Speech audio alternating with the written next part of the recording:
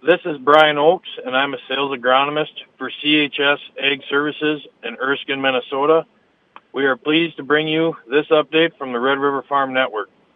CHS Ag Services, providing solutions for your success. Thursday Farm News on the Red River Farm Network. I'm Whitney Pittman along with Randy Conan and Tyler Donaldson. USDA cut Brazil's soybean production by 1 million metric tons to 156 million in the February supply and demand report and left Argentina's soybean production unchanged from January at 50 million tons. Brazil's corn production was lowered 3 million tons to 124 million from the January report, and Argentina's corn production was left unchanged at 55 million metric tons. USDA raised U.S. corn ending stocks slightly to 1.17 billion bushels. U.S. soybean ending stocks were pegged at 315 million bushels. That's up 35 million bushels. Wheat ending stocks raised 10 million bushels from the January estimate to 568 million bushels. Global Commodity Analytics and Consulting President Mike Zuzolo is questioning the wide difference between Brazil's CONAB production numbers and the USDA WASDE numbers. The CONAB corn number is now 10.3 million tons lower for Brazil versus USDA's updated numbers. CONAB soybean numbers down 6.6 million tons versus USDA's updated number today.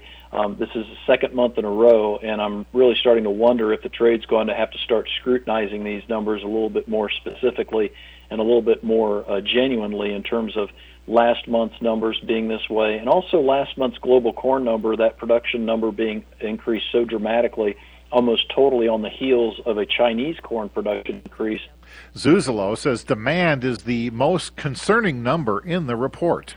So this is a really key indicator that the trade frictions between the United States and China are unfortunately playing out in the agriculture side, that the U.S. with their chip and technology restrictions and sanctions is being offset by China moving towards more demand and imports from countries other than the United States. And that's where I think soybeans have the weakest suit of cards or the weakest hand to play at this point, because there is so much more potential for Argentina soybeans and Paraguay soybeans, whereas in corn, I don't think you can say we have that in South America.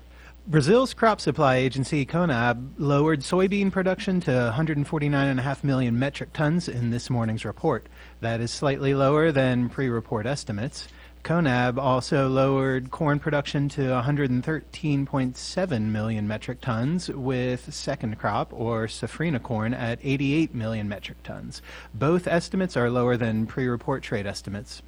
The Total Farm market advisor, John Heinberg, says there's a reason CONAB and USDA numbers are different when it comes to this report. You know, it really puts a little bit of question into things, but again, have to understand how big Brazil is, and there's a lot of time left in that growing season that we could see some major changes and as we move further here. You got some areas that are planting soybeans, we got some areas harvesting soybeans, some areas can go to 3 crop soybeans, and so those things all come into play.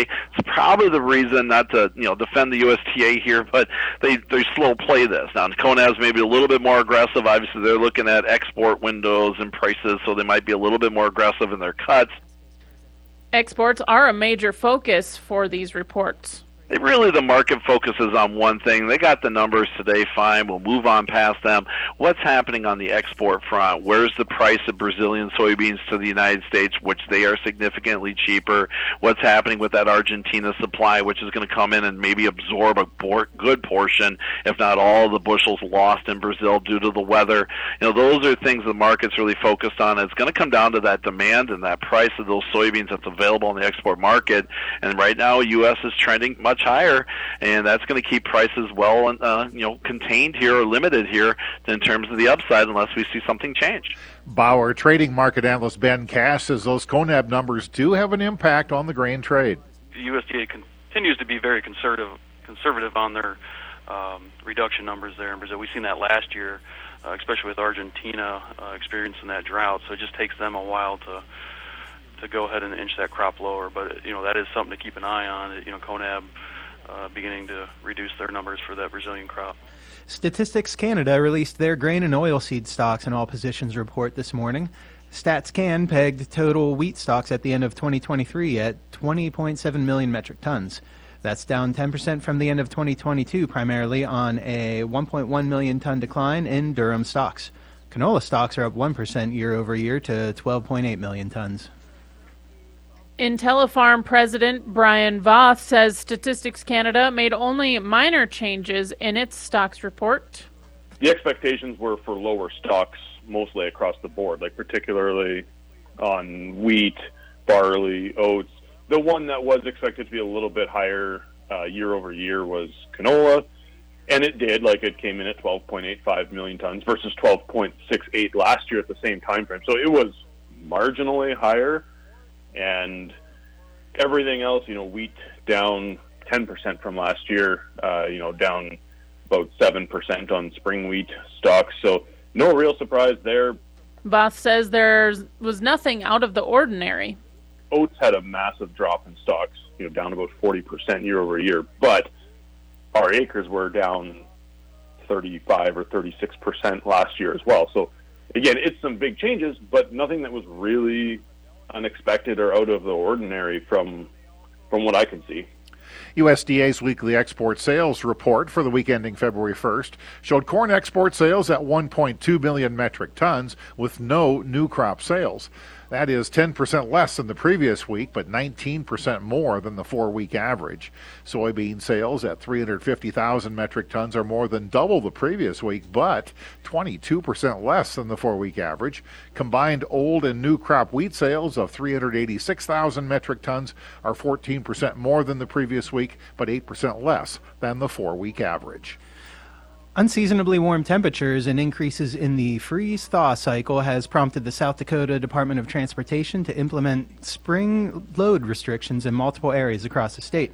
Spring load restrictions go into effect tomorrow for the regions surrounding Rapid City, Mitchell, and Aberdeen, Monday, February 12th for the area south of Mitchell, and next week on Thursday in the Pierre area. You're listening to the Red River Farm Network. Thursday farm news on the Red River Farm Network. Bayer is hosting a national cereal experts event in the Twin Cities. Northern Plains Regional Business Lead Craig Rogers says a well-rounded approach is necessary for small grain production. The way I think about it is, number one, you want to get your crop in the field, right? And then it's about protecting it, making sure the weeds are cleaned up, and then it's about what can you do to push that, whether it's protecting it against diseases or whether you're trying to get that extra 4 or 5 bushels out and putting a fungicide in. So it's all about the ROI, and it's all about making sure you have the right representation. If it's a crop consultant or a retailer or a Bayer crop protection FSR. Rogers says wheat is a significant part of Bayer's crop protection and seed business. We have a lot of things that are coming out in the future, 2024, and then also 2025 and 2026. But we've had some really, really nice success with Husky FX when it comes to herbicide. We're going to be launching Vios FX and then Prosaro and Prosaro Pro for a fungicide treatment on wheat. Chief Agricultural Trade Negotiator Doug McCallop expects the U.S.-Mexico dispute over biotech corn to be resolved by the end of this year. McCallop made that prediction at the National Association of State Departments of Agriculture conference in Washington, D.C. The United States sought a dispute settlement panel after Mexico said it would ban biotech corn imports. A ruling from that panel is expected later this year. The lack of demand is a concern for the grain markets. Paradigm Futures market analyst Kent Beadle doesn't think the slowdown at the Panama Canal is having a major impact on U.S. exports. Panama Canal traffic's about 2/3 of normal, and there was a lot of chatter that that the grains were going to get the short shrift in that deal, and that all the container traffic would go through, and the grains would have to make the longer hauls, and yet. We don't really know how many vessels filled with grain go through the canal versus taking a longer route, but it just, to me, it doesn't seem to be impacting the grain trade off the Gulf of Mexico to the same extent that many people thought that it would. Beadle points to good corn export demand out of the Gulf. Our corn export progress has actually been quite good this year. Our inspections are 30% ahead of a year ago. with the USDA's estimate for exports up 26.5%. So we're ahead of that pace. And, goodness, we probably loaded 9 cargoes of beans off the Gulf last week. So I guess, however they're getting to their destination, whether it be through the canal or another route, the demand is there and willing to offset that extra cost. The Farm Bill is being stymied by the appropriations process. American Sugar Beet Growers Association Vice President of Government Affairs, Zach Clark, says the Agriculture Committee has the top-line numbers for a farm bill, and something needs to happen soon. They're hard at work making sure that the 2024 levels are set. There's not too much chatter of another shutdown. We have the 2 deadlines, March 1st and March 8th. But so far things are progressing towards that. Of course, we're so far behind, it should be noted. We're now legislating in the fiscal year that we're operating in. So that's a problem, and we'll quickly have to turn to 2025, which will be another challenge. And that makes us all nervous in D.C. because these are must-pass things. And we view a farm bill as must pass, but unfortunately these other things are sort of gumming up the works. Satellite imaging and other advancements in crop growth modeling are helping farmers with more accurate fungicide applications. Bayer Crop Science cereal and canola fungicide product manager Al Eady is excited to get this information into the hands of more farmers. One thing we're doing on the fungicide side in combination with digital is where we're trying to help growers answer the questions when it comes to sclerotinia applications in canola. Should I spray? If so, when do I spray? So we've got some crop growth modeling there. And then if you've got a variable crop, you can use a satellite image map to generate a prescription map in your sprayer. So you spray the right 80% of a field instead of not spraying parts of it that don't warrant a fungicide application, so you can get better bang for your buck out of your canola fungicide application that way. Such models can help farmers save on expenses by cutting out wasted applications. Reporting Agriculture's Business, you're listening to the Red River Farm Network. Welcome to Inside Agriculture on the Red River Farm Network. What happens during a cow's first trimester can have a lifelong impact on her offspring. Purina Director of Beef Technical Innovation, Ron Scott, cites work done at North Dakota State University evaluating the importance of quality nutrition early in gestation. What NDSU found, and they've got, I think, around 10 publications, again, very scientific, looking at protein expression, organ size, weight, concentrations of different nutrients and different fluids. And basically, that first trimester sets up the building block for growth and development and the outcomes when that calf becomes an adult. Calves born to cows getting no mineral supplementation during gestation were never able to catch up to those receiving proper vitamin and mineral nutrition. The calf birth weights were not different, but the cows fed the supplements weaned heavier calves. Scott says the NDSU study is groundbreaking research. So scientifically, some of the first work that's really been done at that level for fetal nutrition. So it's I think it'll be the basis for a lot of knowledge in the future. Taking a look at markets before we leave you, Minneapolis March wheat down 13.5 at 6.82 3/4. May wheat down 13 at 6.82 3/4 as well. And Chicago wheat 14 3/4 lower at 5.87 1/4. Kansas City down 18 at 600 1/4. And March corn futures down 3 cents at 431 1/2. July down 3 1/2 at 452. Soybeans March futures down 1 1/2 at 11.87 1/2. May soybeans 3 1/4 lower at 11.94 1/4. Soybean meal $5.20 a ton lower at 3.46. Canola in Winnipeg $2.10 a ton higher at 5.95.50 Canadian.